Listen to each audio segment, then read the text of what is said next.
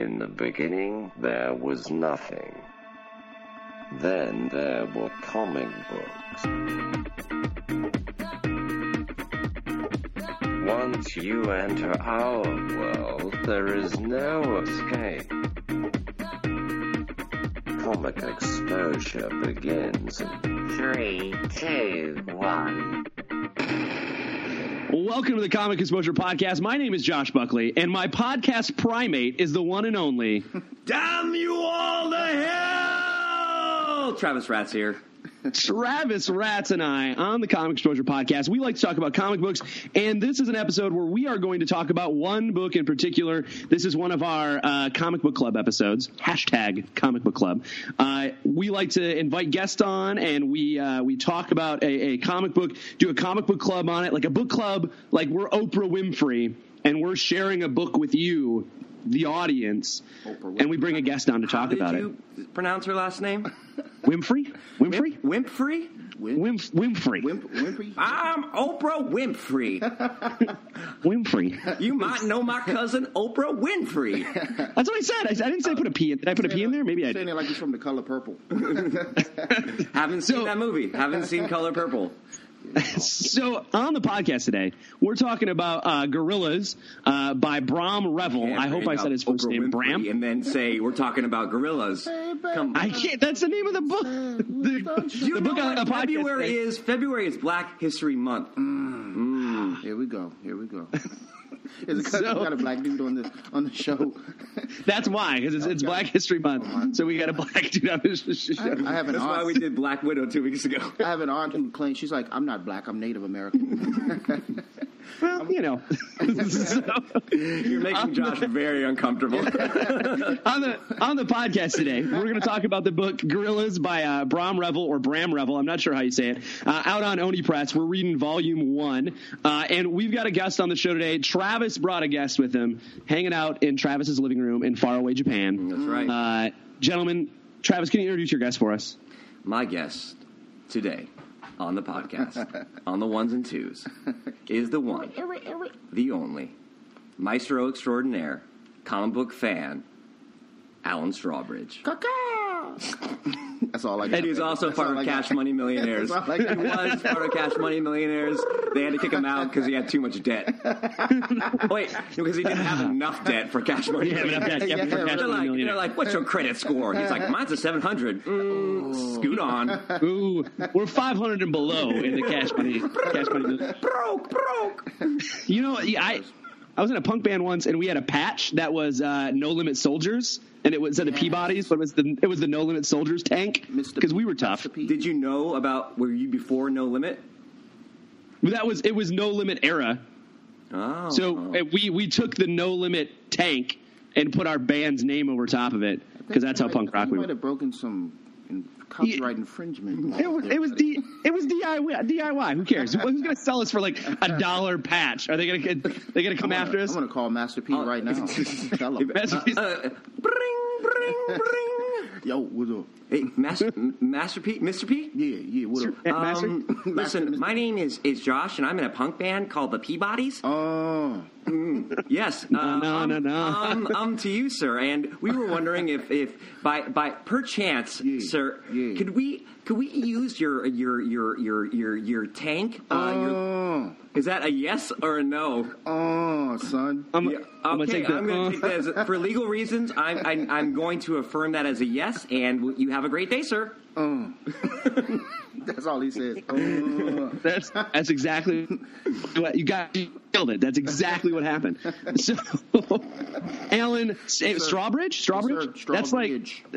That sounds like a fake last name, Alan. It does. When people ask you, like, you sound okay. So, Alan, when Travis said his friend Alan Strawbridge was coming on, I'm going to tell you, I thought like we were going to get some country western, like, because it sounds like my name is Alan Strawbridge, and like I'll be your Huckleberry. My favorite chord is C. but I'm also known to play a B flat from time to time. A lot of my family is straight up country, dude. Straight out of Virginia. They are. I got this one uncle. He's like, "Hey man, what you gonna do, man? Where you going over there, man? Let me arm wrestle you, man. Come on, let's race, man." That's how he talks. Cat Williams is your uncle. That's my Cat Williams impression. My Uncle Bennett, God rest his soul.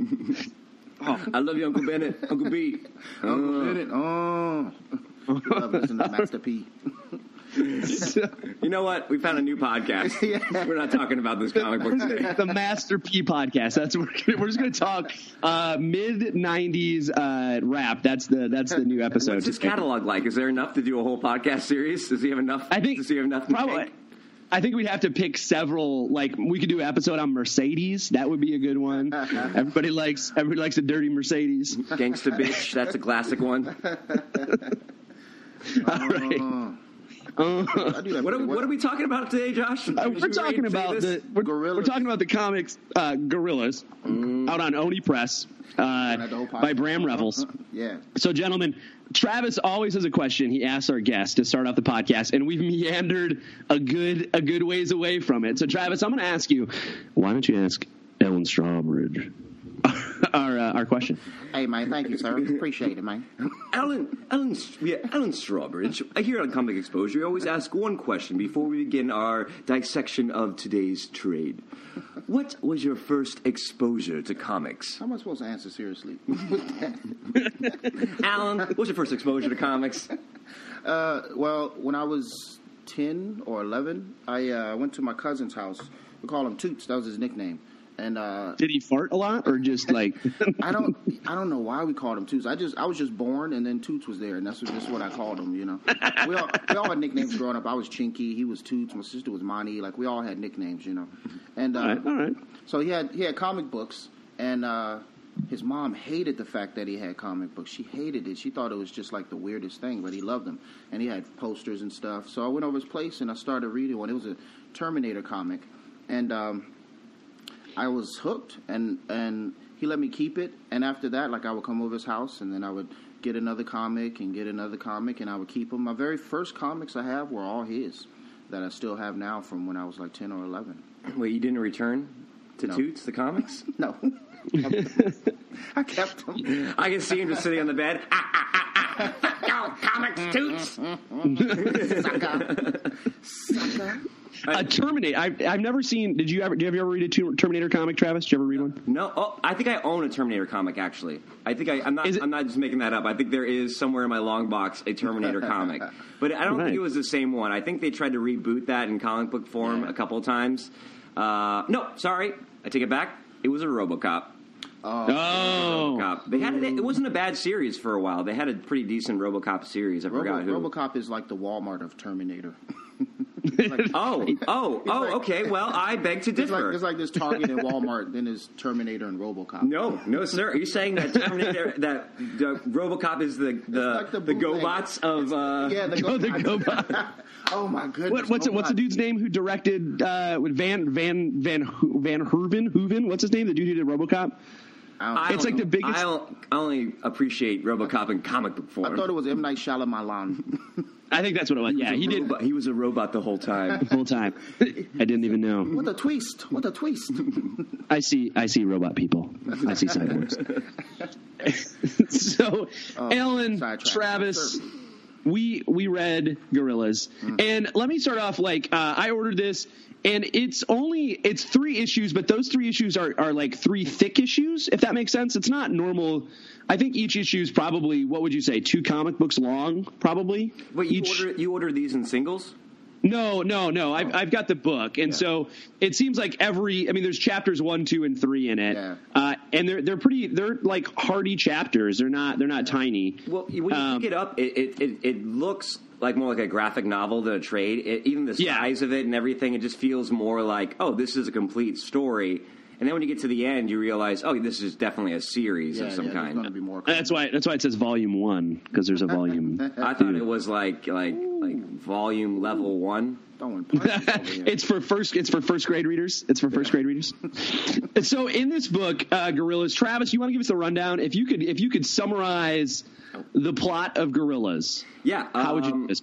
our plot of Gorillas follows John Clayton, who is a newly enlisted soldier in the Vietnam War. He goes to Vietnam. We start in media res. There is a battle going on. He is the newbie, the rookie, the grunt, and he is way out of place. Fish out of water story, right? Yeah. Should not be in Vietnam. And through this, battles ensue. He's separated from his group, and he runs into this gang of guerrilla warfare gorillas. Primate gorillas? Primate gorillas. Simians, if you will. Simian guerillas. Simian if you will. Guerillas. Offspring of Guerias? Yes. God's children. And he must lean on these gorillas for support as he makes his way through the jungle. He is unsure of what they want with him, but the gorillas, is he a captive? Is he part of the gang? Are they helping him? Are they leading him to more danger? And meanwhile, we have a side story in which we have a German doctor who's, if you forgive me, I don't have his name. It's the monkeys must go. I think it is like Hans something. Hans Gruber? Dr. Hans Gruber. Hans Franz? Oh, Dr. Kurt Heisler.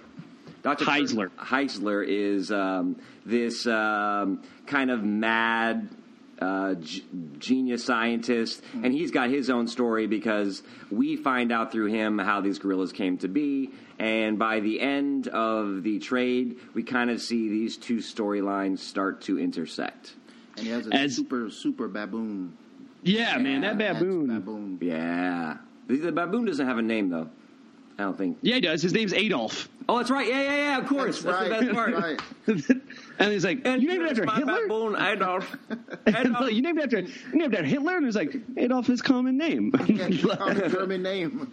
Adolf is strong name for a monkey.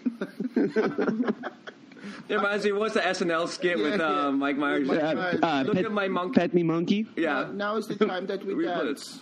Yes. Sprockets. Look at my monkey. Look at him. So is it too late to make a Sprockets movie? Can we resurrect Mike Myers? No, I think you can. I think that's all Mike Myers has left in the tank is a Sprockets. Can we squeeze him into some spandex? That's what I'm saying. You can't fit that body. I'm a little worried of what it would look like, but it might make for better comedy.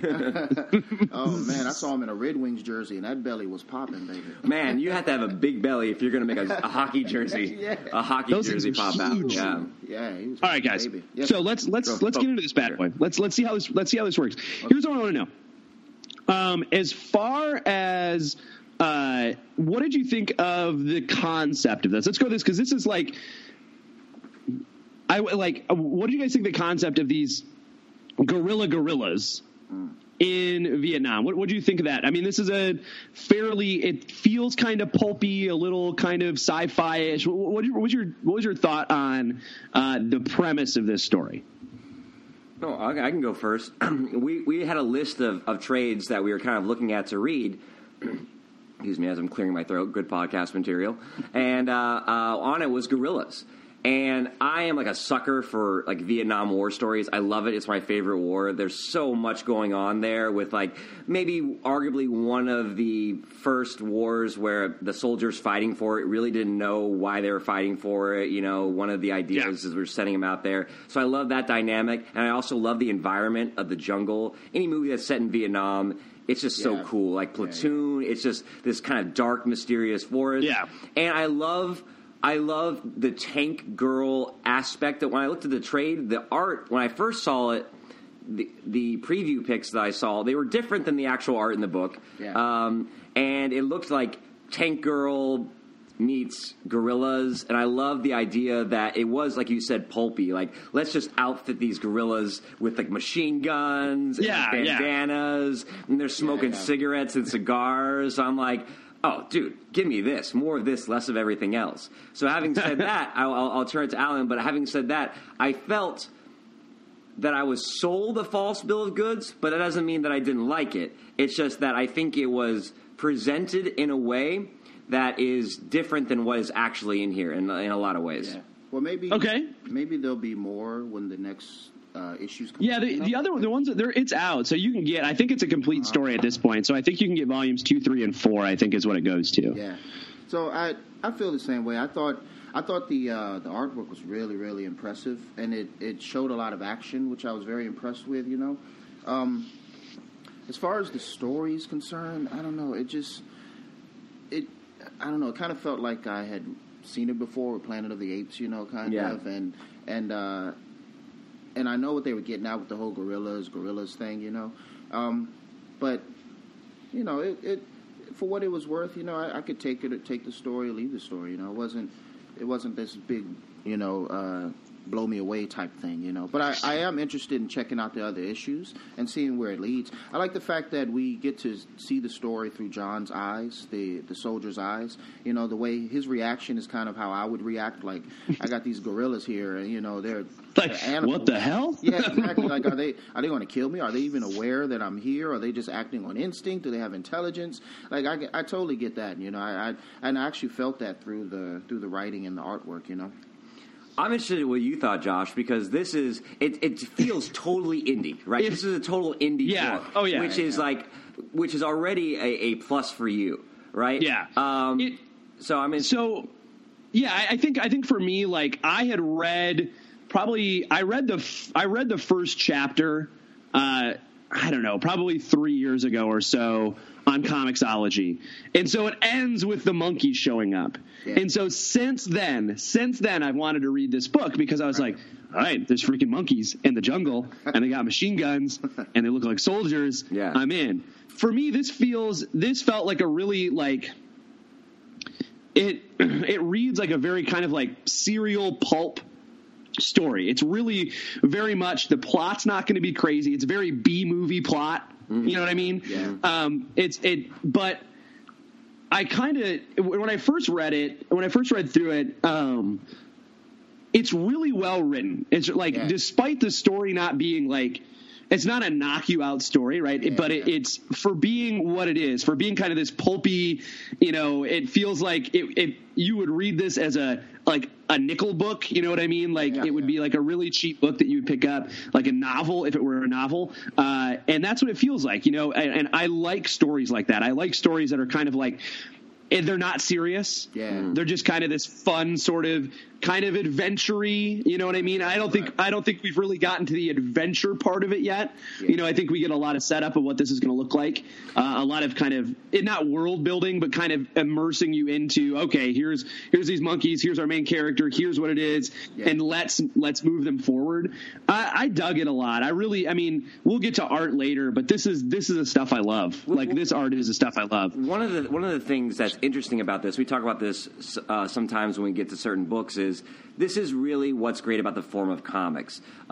This kind of slow burn story with monkeys in it, you're not going to make a film of this because doing the monkeys would be too expensive to tell. It'd have to be like a Planet of the Apes style movie where there's like shooting from the beginning and the apes are talking. Yeah. No one's going to pay for this kind of slow burn Vietnam story when they have to pay for the effects of the monkeys, right? Nor a TV series. At least I don't think. So this has got to be a novel or... I don't know. I think I'd watch it as a television show. HBO. It would be expensive. It'd be expensive. Yeah. That's the problem. Yeah. I don't know, man. The movie, if it was directed by Michael Bay, that's my man. I think Travis. If you could just think of what's the movie from the 90s where they go for the diamond mine. And the gorillas, remember there's Congo. monkeys in it? Congo. Congo. Yeah, you got to think like this is so sort of Congo-y, right? There's a guy who's out of his element. He's a brand new kind of guy. I mean, that's what it like when Crichton writes stuff like that. Coco hungry? Coco want banana?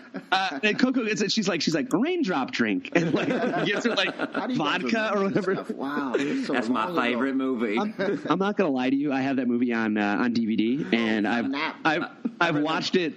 I've probably watched it in the last year. I'm not. It's one of my movies from like my childhood. I had one of those tents, when you throw the tents and it pops up. Yeah. I had one of those, man. I love that book. I read it like 3 times. But that's what this reminds me of. This story reminds me of. You think about it, like if there were a pause in here where it did the science of getting these gorillas in here, it's a pretty like Michael Crichton sort of idea. Yeah. You know what I mean? Like. Jurassic Park is pretty adventure-y. There's some animals. There's the wild element to it. It has this really sort of like man versus nature aspect to it, thrown in the middle of the Vietnam War, which, Travis, you are right. Anything set in Vietnam, I'm like, yep, I'm in. Uh-huh. Okay. All I hear is this. Anytime I'm reading it, there's something happening here. Yeah. What it is. And then the chopper sound. Yeah, that's what I was about to say, the chopper. Tickling the ivories. Me tickling the ivories. So, guys, what did you think of our main character? What did you think of of John Clayton, with John Francis Clayton? What do you think of this character as kind of our portal, our eyes into the world? Alan, what do you think? Like I said before, I think he was a clear representation. Like, it was perfect. Like how we would all be acting if we were thrown in that situation, you know. And the fact that he's not really there because he wants to be, but his past with his father and all of that, you know, and now he's thrown in a situation where everybody's dead except him, and he runs into these monkeys that killed everybody around him and keeping him alive for some reason. And you know, he's like, I don't even want to be here. Now I got these monkeys that are like I got to hang out with, and I'm alive for some reason. And he's having dreams about naked chicks and shit. And ooh, can I say oh yeah. I mean, I'd say titty too if you want. Yeah, I mean, titty said in the podcast. Check every week. Gotta get titty in. I love not only Vietnam stories or stories set in wartime, but I love when they have that character that represents, you know, it's not like you throw Wolverine in the jungle and he just slashes everybody. You got that one guy that's like, oh, shit, what the hell's going on here? That would be me, you know. I like stories like that. I echo exactly what you said, and what I like about John Clayton is he doesn't have an area of expertise. Yeah. He's not like the smart intellectual who got thrown in Vietnam. He's not the butch guy who got thrown in Vietnam. He's not the ex-quarterback. The thing that makes him most human for me, where it's about happens halfway through the story, maybe a little bit before that, is when you find out the picture that he's holding of the girl. It's like just a girl in the yearbook? That is when I'm like, fantastic. Dude, I'm like, all right, okay. All of a sudden he became a round character for me. Everything else, the father stuff was interesting as well. Because it would just suck to have a dad like that. Travis, like, how many books have we read that are just steeped in daddy issues? How many comics on this podcast have we read when we go, oh, there's daddy issues there? It makes sense. I mean, think about it. Yeah, it's perfect. For comic book artists and writers, I mean, it's one of those things when you're a kid, you're like 9 years old, and you're like, I mean, Alan sat down and drew out a whole cast of characters and background for a comic. And when you're 9 and you're making comics, like, I'm making a comic book, and your parents are like, oh, great. When you're like 30, they're like, ugh.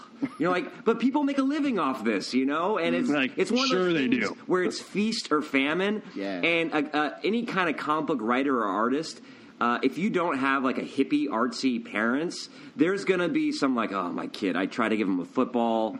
And so I think in the comic book world, there is a lot of daddy issues, you know, as far as like, kid wants to draw and tell stories for a living. Yeah, he buys swords at Comic-Con. You know how many goddamn swords I have hanging up in the den? He's wearing a trench coat. But I think it's great that you've got this character. Like, his reason for being there is not even like, it's not for this girl, right? He's not driven there by love. He's not driven there by like to be brave or to kind of like get glory. He's there to just like, well, my dad says I'm not really a man if I don't go. I better go. You know, like, you nailed on one of my favorite parts. Here's what he says here. I love it. He goes, most of the decisions that I've made in the past have been based on the path of least resistance. And looking back, I can say that I haven't really regretted this philosophy. Ultimately, it's why I decided not to go to Vietnam, right? It's talking about like what all the things he makes decisions in life are like. Well, it's just because it's the easy one to make. To do, yeah, it's the easiest path right now. And I love that idea because I've been that point in my life where I'm like, well, anytime you have to take a risk, and that's really how you grow. Yeah. And it's like, well, I can just keep doing this. I'm comfortable. I'm safe. And I've been in that groove before where it's like the path of least resistance. Yeah. Well, like we as humans are built to not do anything risky, right? Like that's how we survive this long, is by not doing dumb stuff. And so it's funny that the path of least resistance leads him to Vietnam, right? Like, well, I didn't really want to go to school. Yeah, it's kind of just easy to just sign up and go. You know, I'm like, I see that now as a teacher. I see it's ingrained in the kids to be afraid and not take risks and not challenge themselves.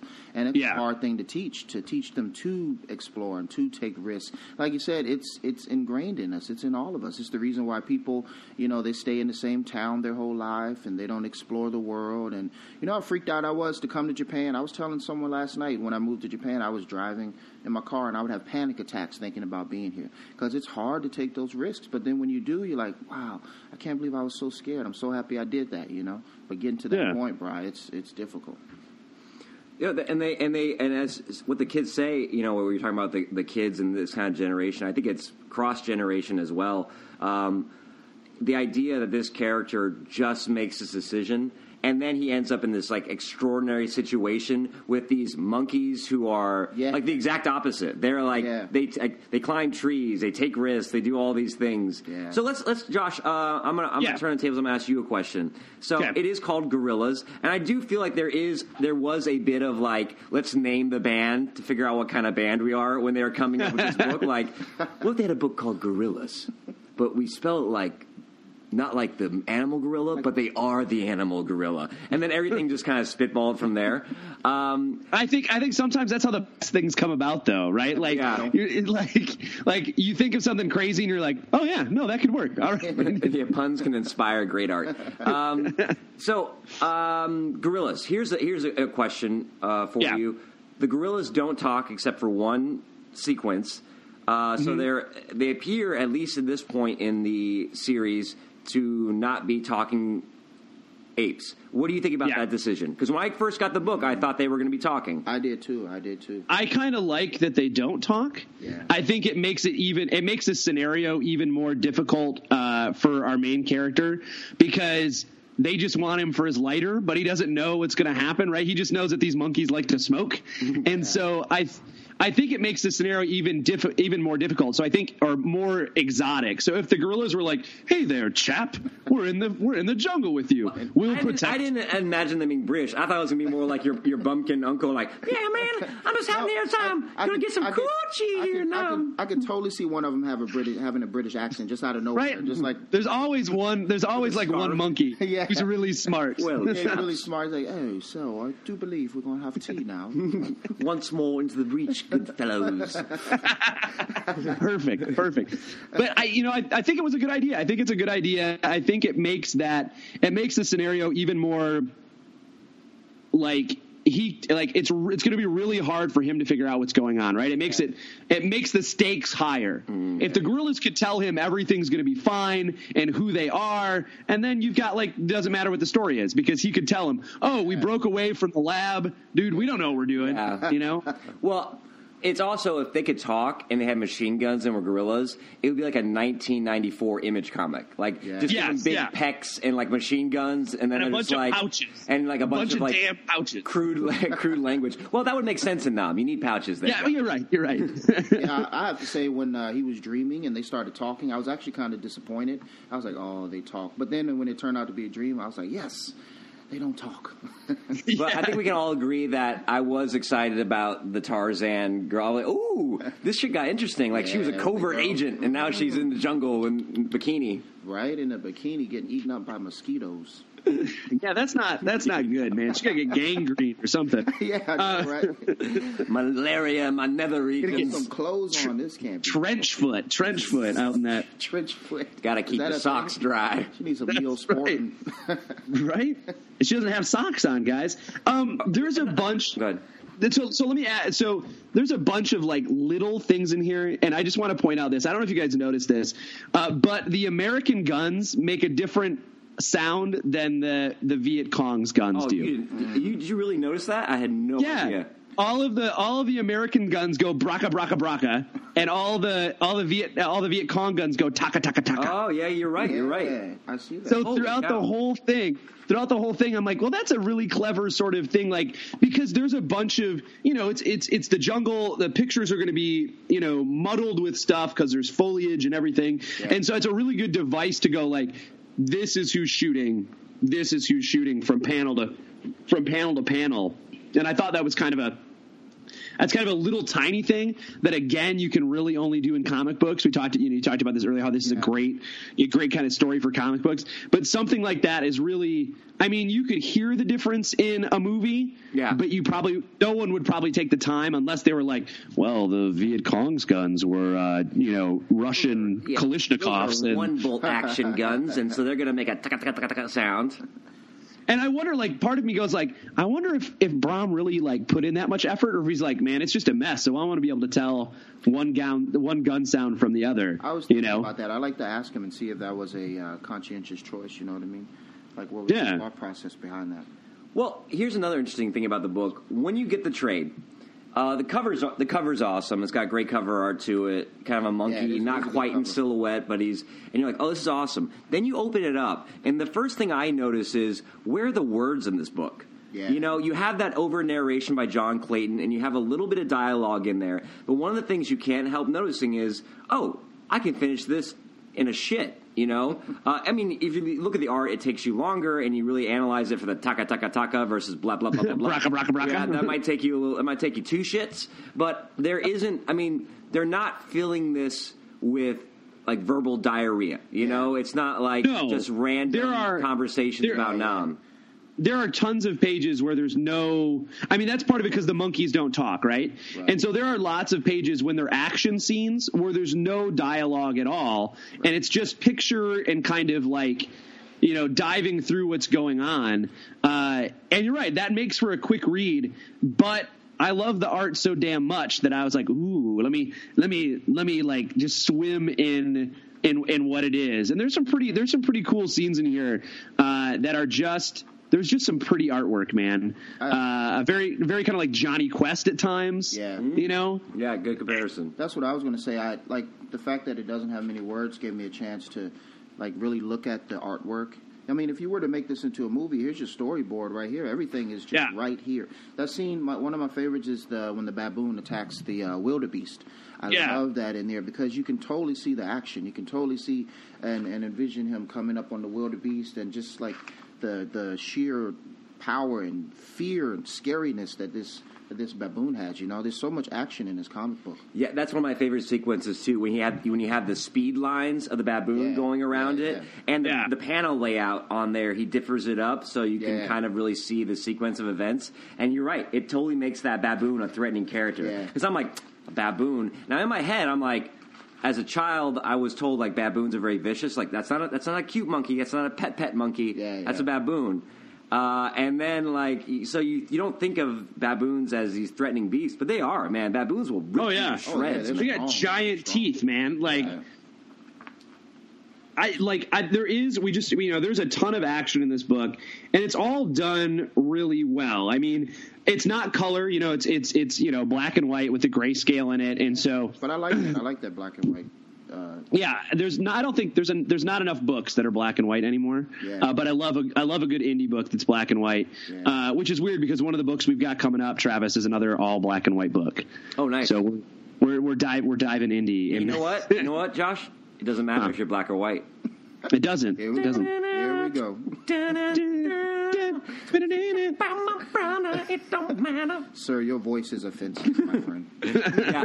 Side note: I can't sing. I'm a singy type person, Josh. They're killing my soul here because every time I open my mouth to sing, Alan, who's a music teacher, looks at me like, "Nope, you hurt my soul." No, you hurt my soul. Don't do it. He sang so damn much. He's got a song. Everything.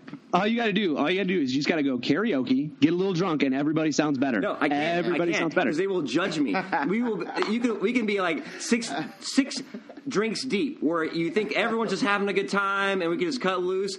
He'll be like, all of a sudden, he'll sober up just to insult my singing. He'll be like, he gets all Alan. He gets all like Alan gets all Simon Cowell on you. I'll be like, oh, he went to the bathroom. Let me get a quick 2-minute punk song, and he'll come back. And he goes, I heard you, and I couldn't shit.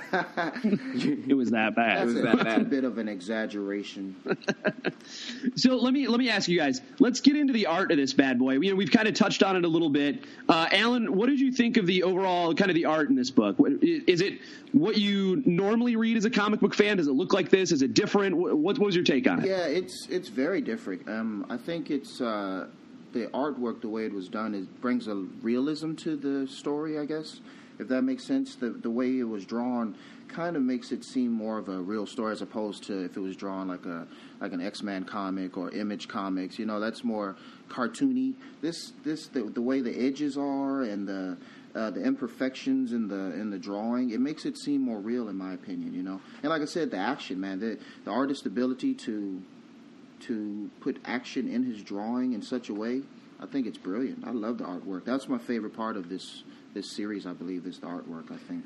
And I was actually, when I got it, you know, the way I found out Alan liked comics, we were sitting at like a dive bar one night, and he said something about long boxes, and I was like, it's like 2 a.m. I'm like, long boxes? We're going to eat for a couple more hours, sir. But one of the things, we actually went into his place and started pulling out all his long boxes and bagging and boarding his comics. I come in to his like attic area, and he has all his comics and just not even long boxes, they're just like regular brown boxes, and they're stacked and they're all unboarded, and I'm like, we need to bag and board these shits. So one night we went over there, we just started bagging and boarding all these comics, and what do you have, you know, like many of us that really got into comics around that Image era, so a lot of it is that super clean, like kind Supreme of Supreme. Oh man! So when I got this, I was like, ooh, you know, I didn't see much art in that collection that was like this. No. I'm like, and so I was like, ooh, is this gonna fit? So I love the fact that you're coming in and be like, I actually really love this art, and it's different than what you'd see in a house style. Yeah. I think, like I said before, for me, this is the kind of art that I love. I love this style. I love, you know, I think, Alan, you're right. Like, even though this is cartoony, I mean, this is cartooning, right? This is very Darwin Cookie, very much, you know, Bruce Timm kind of. It doesn't look like Bruce Timm, but that kind of idea where it's very, you know, old school comic book looking, right? Yeah. It's not the ink strokes matter. Yeah, you know, it's not like the over-stylized stuff that you get in the 90s Image stuff, where, like, it doesn't look real. Like, Supreme is just impossibly, like, his body is not a real thing. Yeah. But everybody in here is just, like, a normal person. And so, although it's cartoony, Alan, I think you're right, it does kind of make it seem a little more realistic, and it kind of makes it gives it a little more heart, I think, a little more heart when you've got art like this. I'm sorry, I didn't mean to cut you off. No, go ahead. I was gonna say, I'm looking on page 81 and this guy's face there. I mean, he's got like the pock marks and the disproportioned chin, and like the way it's drawn is like this dude, his nose is crooked, so you can tell his nose has been broken in battle, and it's just the way it was drawn. It's like this dude is ugly, and I can see that. Yeah. And they're different from each other. Like who draws Walking Dead?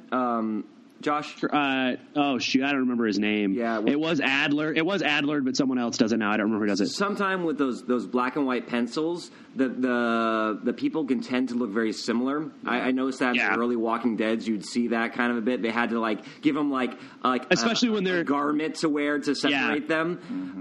And here he did a really good job of distinguishing the characters. There's not a lot of humans in this book, but when you get to like that squad of like that Vietnam squad who has to go out and find them, they're all very unique and different looking.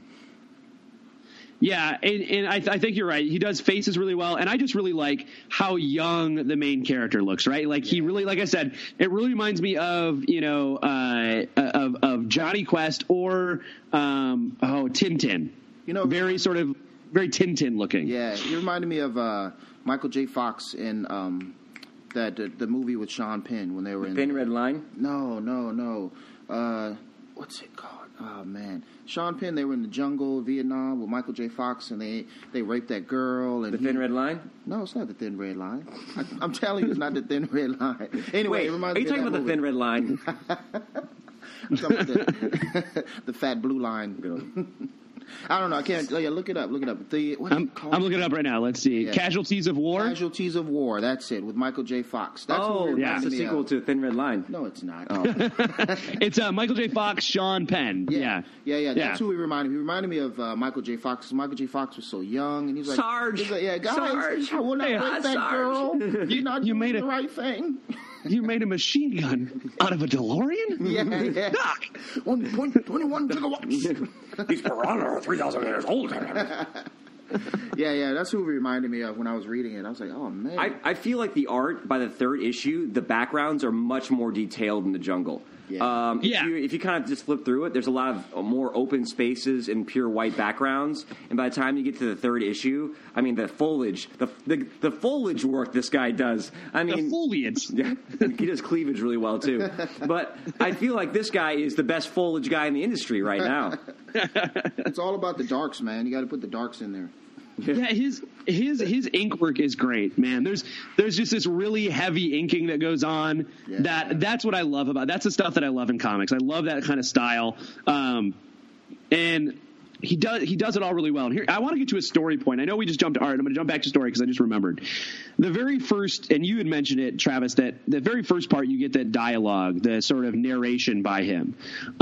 That first book, that first chapter, I love it because all of the dialogue while he's telling you the story is juxtaposition with what's happening now in Vietnam. Right. And one of them's like, I didn't have many friends. And then the one dude who was just talking to him's like, oh, hey, man, see you later. Like the guys in his squad take off on him. Like someone was talking to him. Where's it at? It's I got to find it. At the very beginning, right? Yeah, it's like at the very beginning when he's talking about, why, how he got there, and he's kind of going over everything. And so he's talking, and one of the buddies is trying to say something to him, and then someone calls him off, and he goes, "Oh, I thought I had friends. I didn't have any friends." And then he leaves. And the one line he talks about his dad being in World War II, and it's like, Buddy fought, he killed, and he came home with medals. And then there's a picture. It says, all in all, I think it was a good experience for him. And he's covered in the brains and blood of one of his pals, like one of the dudes in his squad. And it's just like, oh man, that would play in a movie. That would play perfectly. Because as he was saying it, you'd go, blech, and he'd be like covered in it. Right. And it's just this wonderful, like, that happens on every single one. He's like, he always used to say, I went to war a boy and came home a man. Well, he's looking at, the dude in his squad who just got his head blown off. And that's like the panel in front of him as he's face down in the dirt. And there's like, it just happens over and over again. I was thinking about that part with his dad. I was like, what kind of crappy life do you have to have where World War II is the highlight of your life? It is. I mean, it's like the adrenaline rush you can't get back. Or as Joshua was saying, it really is. The more you point out, it really, you think this is like, about a survival story. There is survival in it, but this is a lot of it's a father-son story. It's a generational story. And you even see it when the dad gives him the watch and they had that kind of dream sequence of the dad getting slit by that. That's such a rad sequence. I love how he calls him, my dad was a den guy. Like he was a den father. Like, and we all know that from cliches where it's just the dad would just hang out in the den because he just didn't want to deal with his family, who he considers like a bunch of pussies. Yeah. My wife's a pussy. My son is a pussy. Drinking and polishing his medals. And the lighter gives him something like, now you become a man, or like, good luck becoming a man. Like, what a shitty thing to give your kid. It's your time to become a man, Dad.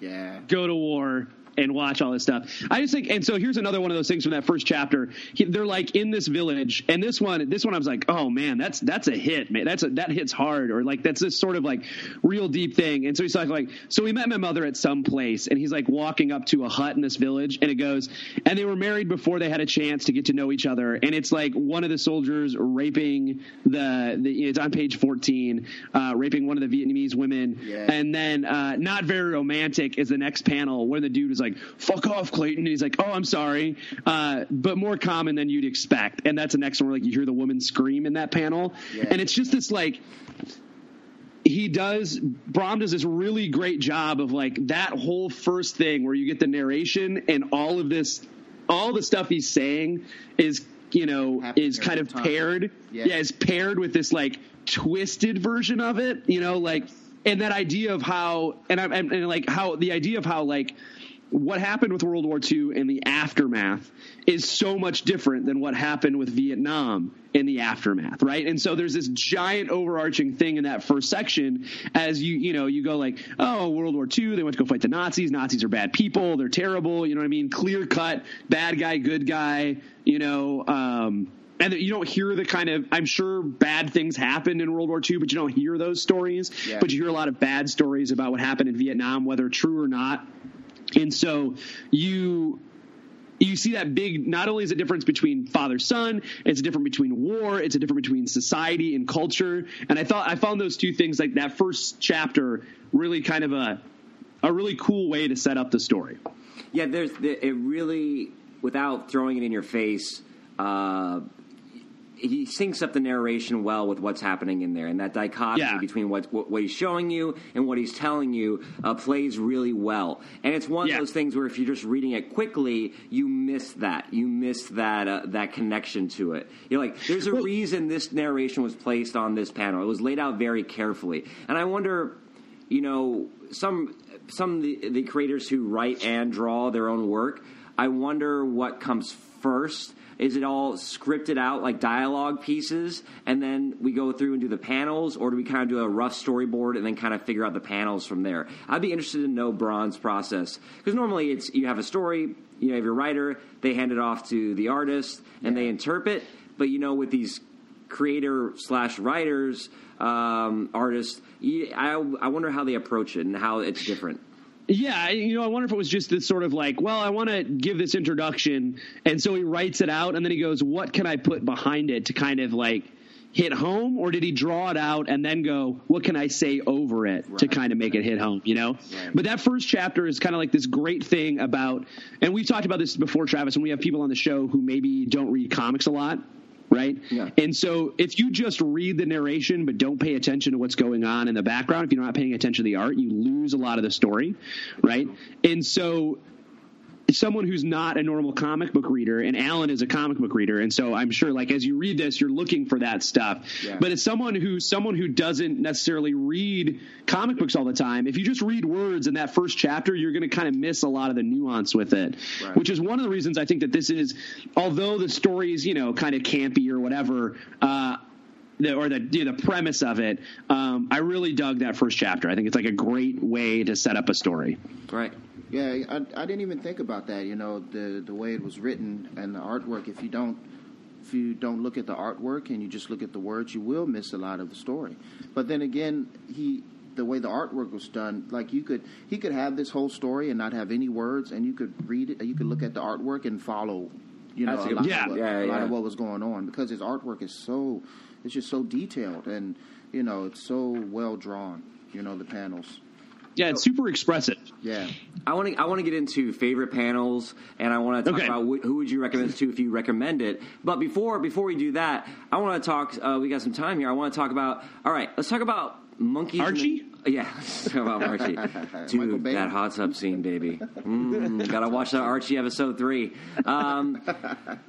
Quickly, all right. So monkeys in the media. We got Kong. We got Planet of the Apes. What am I missing? Wait, which one? Mark Wahlberg. Coming up. Planet of the Apes. The series. So, what is your favorite depiction of monkeys in media?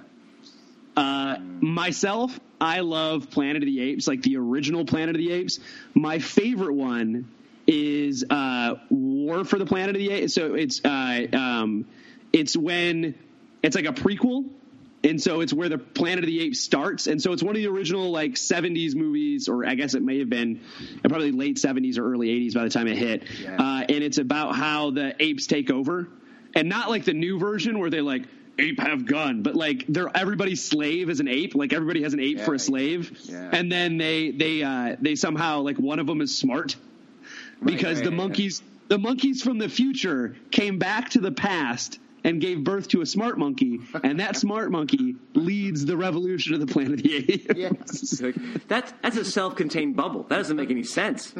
Well, time travel doesn't make sense. Isn't that what happened in the Mark Wahlberg Planet of the Apes version? They had that what's that monkey they sent to space, and then he ended up, and they started worshiping him. And, he crash landed somewhere, and they're like, monkey. Yeah. And then he goes back to Earth, and like, Abraham Lincoln is an ape. The statue of Abraham Lincoln's an ape. I was like, oh my god, the shit has hit the fan.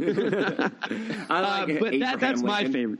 Yeah. That's Abraham Lincoln. That's my favorite. That's one of my favorite ones. The old Planet of the Apes are my favorite. Travis, what's yours? What about the? I like Planet of the Apes better than some of the Kong stuff, but my favorite Planet of the Apes, it's weird because I just remember watching it and being like really B movie. They're all kind of. Is it the second one with the bomb when they go into like the underground tunnels and the and stuff like that? Yeah. It's so they all look like the pig face guy from Star Wars. You know, like he's like my friend doesn't like you, I don't like you, right? Yeah, that's a good one. They're worshiping a nuclear bomb, which is like it's such a look, America, look yourself in the mirror, nuclear bomb worshippers. All right, so what about Kong? What do you think about this new Kong movie coming out? Have you seen the preview for it? I saw it some time ago. I love King Kong. Anything with King Kong, I love because he's just a beast. I mean, he's just huge. I'm a short dude, so like he's just bigger than everybody. That's like my dream. What did you think about the one with like Jack Black and like Adrian Brody? Peter Jackson. Yeah, Peter Jackson. Yeah. I think when it came out, it was like it was so like in your face, like wow. But now when I watch it, I'm like, oh, this is kind of corny, you know. Some of it is. And it's freaking long, Alan. It is the longest movie. They got like 3 endings in this movie, man. It's so long. It takes them like 50 minutes to get to the island. Yeah, it takes an hour before they get to the.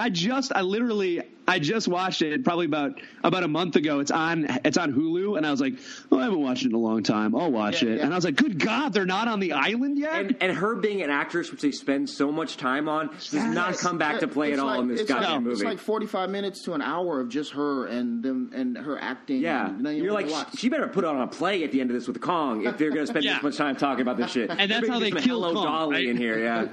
But how much of a beast is Andy Serkis, man? I mean, he did the motion capture for Kong, and he was in the movie, and I mean, he's just amazing. And he's like every monkey in Planet of the Apes, like the new Planet of the Apes. This dude's got monkeys down to a science. He's just studying them. He's like, I can't look at a monkey. In the jungle, living amongst them, throwing poop. I imagine him like in the morning, waking up, having breakfast, like, oh, honey, bye, dear, kisses his kid, grabs his suitcase, puts his hat on, his trench coat, and then just goes to the zoo and sits on a bench and watches monkeys all day. That's what he does. He goes, taking hard notes at the office. Yeah, taking, and he's like asking him, what's your thought process behind that poop throw you just did? Well, honey, you look tired. Rough day at the office. Coco was really feisty today. He wouldn't eat his bananas. I love Andy Serkis. I think he's amazing. He is amazing. There is this scene in the preview for the new Kong. I heard Samuel Samuel Jackson in an interview talking about it, and he didn't seem very thrilled about the possibility. Like it was after he shot it, and he was like, "Yeah, it's a movie. It's done." I mean, he's done 12 million movies, so he's not going to be but so excited about doing it. But there's this scene where like the sun is rising up on like Kong Island. What do they call it? Or whatever they call it. And Skull Island. Skull Island. And like the choppers are like going into it. Yeah. It kind of looks like the X-wings coming out of the sky, you know, and I'm just that.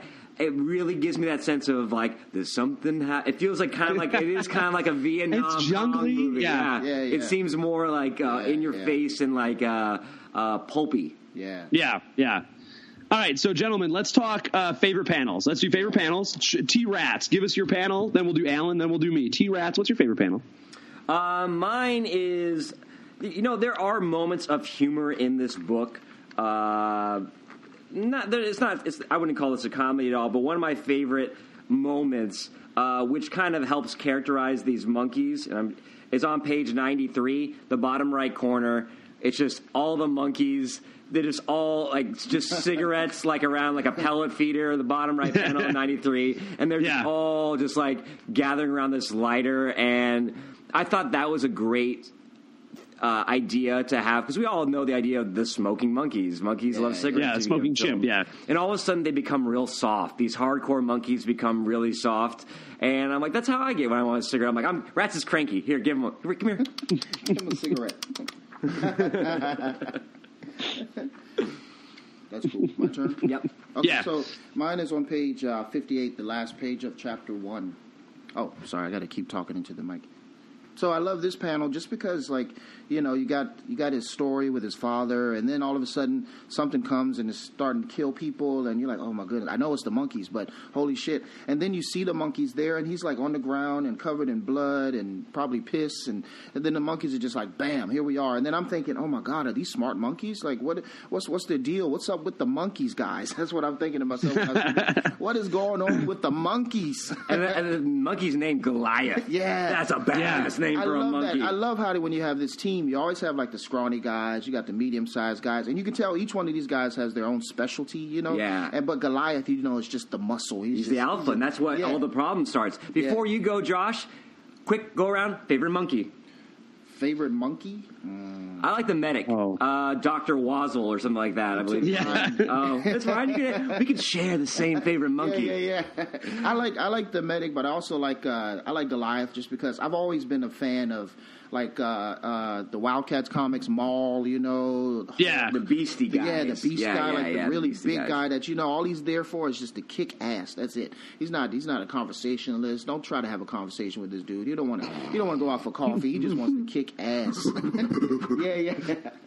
I like the one just because there's just something about it. I like the one who's got it's a bandana, but it's the one that's rolled up around his head, not the one that's Macchio like monkey.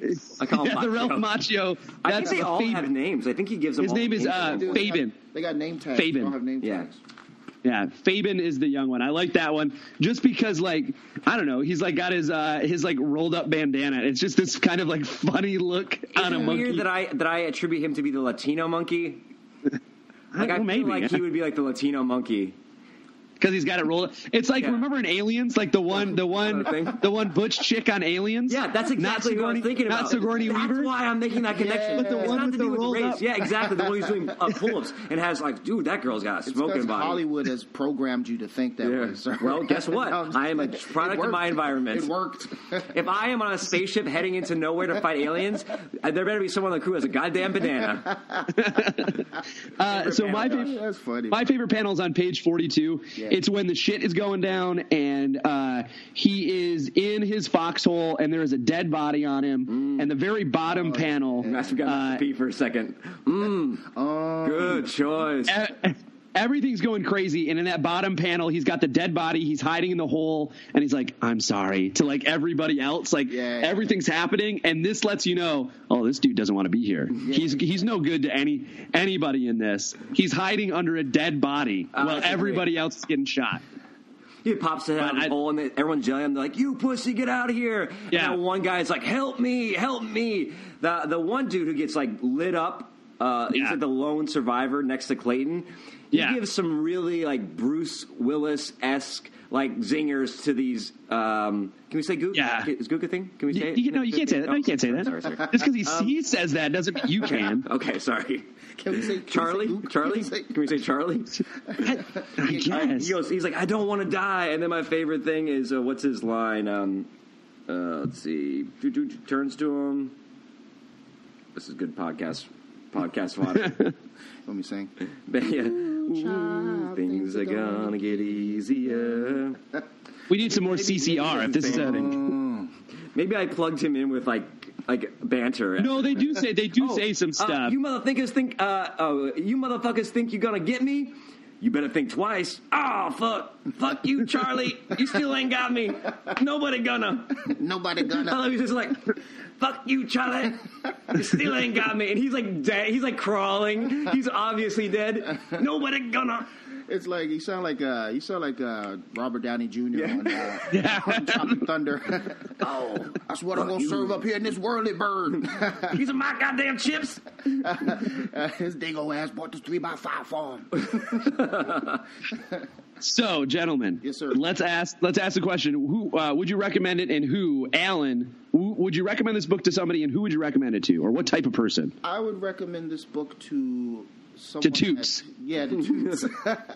Tutti Frutti. That's what we call him, Tutti Frutti. And he hated that, man. Man, you got my comic books, man. It was so funny when he got older. He was like, guys, please don't call me Toots anymore. My name is Bradley. And we're like, all right, Toots. Sure, Toots. So anyway, yeah, I would recommend it to somebody that's really into comics, somebody that can appreciate it. Like I like cigars, but I have cigars that I give to people that don't appreciate cigars, and cigars that I would give to people that really do appreciate it. That's actually a really good analogy. Yeah. And I was like, you take this cigar. So if you're if you're really into artwork and you're really into taking time with a story and exploring a character, I would recommend it to somebody like that. But I would recommend this book to somebody. The people. Go ahead. I'm in the exact same. You said it, and you touched on it earlier, Josh. This is one. It's not like a total Vietnam book. It's not a Apes with Machine Gun book. It's not a complete like drama father-son book. It's a little bit of elements of each, and not one is large enough to sell it on that premise alone. So it comes down to the person's ability to read. This is tough to expose someone to comics who's never read a comic before based on what you were saying earlier, Josh. Yeah. When you give a comic to someone the first time, they read the balloons, the narration, they move on. And you can do this, and there's a surface level of enjoyment, but if it was someone new, I feel like they might not get the nuances of the story, so I would reserve it for the comic connoisseurs, people who are maybe been reading house stuff for years, dipping their feet into the new image, and now it's like, this is probably going to be the most independent thing that you've read. Take a look at it. This is kind of what independent comics is doing right now. Yeah, I think the same thing. I mean, for me, I think if I were going to give it to anybody, I think if you like, I think it's a good kind of it's a good look at it's like a good twist on a war story, right? It's just the first part of it. It's kind of pulpy, it's kind of adventure-y in kind of a roundabout way. I think anybody who kind of like leans into that kind of stuff, who's kind of an adventure reader, who kind of likes those sorts of things, maybe they rattle off some movies that they're kind of into that I would go like, oh, you should check this out if you like Planet of the Apes, or if this is something that I think you could go get into. But I think my caveat is always like, don't forget to look at the pictures. Like, I'm giving you something with some, like, you might think that it's a cartoon, it looks cartoony, and so you don't really have to pay attention to what's going on, but there's some nuance in that stuff, and so that would be my caveat when I give it to someone. I guess any friend that I know that reads comic books is a comic book person, but maybe just reads superhero stuff, I'd be like, you should check this out. It's like a fun story, right? It's like we did Sheriff of Babylon a couple books ago, and that's one. Chris over here. Yeah. And I would give that to anybody, comic book reader or not, just because I think it's a really good story. This one, I think I'd be a little more. It's a little more goofy, but real. You know what I mean? Yeah. And so that aspect of it, you got to give it to someone who's ready to kind of like, who's like, oh yeah, I can do that. I can read Monkeys with Machine Guns, as opposed to like, here, you like 24, read this, or you know what I mean? Like you like Homeland, read this. You know what I mean? You gotta, this is a little different. It takes a little more nudge because it doesn't look real, but there's some kind of nuance in it. But I think it's a fun book. I really enjoyed it. I'm a fan. I want to check out the next one. I want to see what goes on. This will probably be one that I slowly build and get all of them for, so I can read them all. It's probably not one that I'm going to run out and order from Amazon, but it's one that I'm going to, I'll be like, you know what? I haven't had any books in a couple weeks from, my comic books. I'll order that. Pick up at a con, like from a booth. Yeah, like if I saw go more maybe to more money to the pub. I don't know, whatever it is. Less money to Amazon, more to the publisher. Yeah. I wasn't really that sold on it when we were starting, But you guys, after talking about it and getting into it, I'm really excited about reading the next one. You guys have kind of sold me on it, actually. So maybe that's what happened with people that listen to this. They'll say, "Hey, I want to check out that book," and they'll look for these things that we're all talking about. Well, I think that's one of the reasons I love doing the show, Travis, is like we get to talk about something more in depth. And I think sometimes if you read something, you're very surfacey with it. You don't get to look back at it. Yeah. But one of the fun parts of like finding someone to read a book with and talk to about it is that you kind of like get to dig in and you find out like something that you really like that I missed. Like the gun bullet thing. That's brilliant. I never thought about that. I kind of want to go flip back through and see it. And sometimes someone will emphasize something that you thought subliminally, but you just couldn't put it into words. Like the whole idea of there is a really well structured text to panel. There. For being something such a like silly throwaway idea like gorillas, it's got this real kind of like there's kind of this in-depth thing going on with it. I thought it was really fun. So gentlemen, Yes. a pleasure. Alan, thank you for coming on the show. Thank you for having me. It's been an honor. This is my first podcast. I'm really happy to be here. Alan, you're coming back because Travis doesn't know that many people in Japan. So. Yeah, guys. He's right here, man. Travis is right here. Oh, crap. I thought he took his headphones off. So lonely. No, I appreciate it. Thank you for having me. It's fun. So, guys, remember you can check out all of our old episodes at Comic Exposure, www.comicexposure.com. We're on Twitter at Comic Exposure. We're on Facebook, facebook.com/Comic Exposure, and on the Instagrams at Comic Exposure. You can find us on all those sites. Check us out. Follow the podcast. If you are an Apple user, give us a good review on the Apple podcast app or wherever you get your podcast from. Share it with your grandma. If she's like, I need something to listen to, I'm going on a long trip, give her this one, right? Give her the podcast to listen to. Share it with your friends. If you're at the comic shop, be like, oh, dude, if you picked up one of the books that we talk about because you want to do that, tell the people at the shop, like, oh, I picked this up. I found out about it on a podcast. Yeah, I'm super stoked about it. Sticky notes and place them on all the trades we've read that says Comic Exposure is. We'll talk about this book with you. Oh man, that's great. That's great. Yeah. So thanks for tuning in, guys. Don't forget, I forgot to plug it earlier. I'm going to plug it right now. We've got some friends who do a podcast, some comic book pals who do a podcast called the Illustrious Gentlemen. Two comic book artists who are going to be at Arizona Mini Comic Expo coming up soon. Two good guys, Ryan Cody and Scott Godleski, both of them comic book artists. Both of them talk about the industry, kind of what it's like to be an artist, and then just how much they hate stuff. So and what they're drinking. So you should listen to the podcast. It's like a fun curmudgeon thing to listen to. Yeah. I listened to they had a good one on how to draw comics the Marvel way. Yeah, I thought that was a good episode. That book that we all grew up with when we thought we were going to be comic book artists. I remember that book. It was a good one. So go ahead and check out that one, guys. Check them out. Follow them. They're on Twitter at TIG_show. Check them out. Go look for the podcast. Ladies and gentlemen, this is Comic Exposure. We've got some books coming up. We're going to read I Am a Hero. We're delving into manga. Can you handle it, Travis? You're in Japan. I figure you're in Japan. We can read one. Get in here, Master. Manga makes me say, Then we've got the Goddamned coming up. The Goddamned book 1 coming up. Goddamn. Goddamn. So we've got those two books on the agenda. We're gonna throw some more out as we get there. Valentine's Day special in here. Yeah. Valentine's Day special, we're going to read a love story between Batman and Catwoman. Okay. And we're going to talk to my wife about romance with a comic book nerd. That's what we're going to have her on. Romance with a comic book nerd. So, ladies and gentlemen, thanks for tuning in. And, Travis, do you want to say it today? Yeah. See you next trade. Next trade. Nah. See you next trade.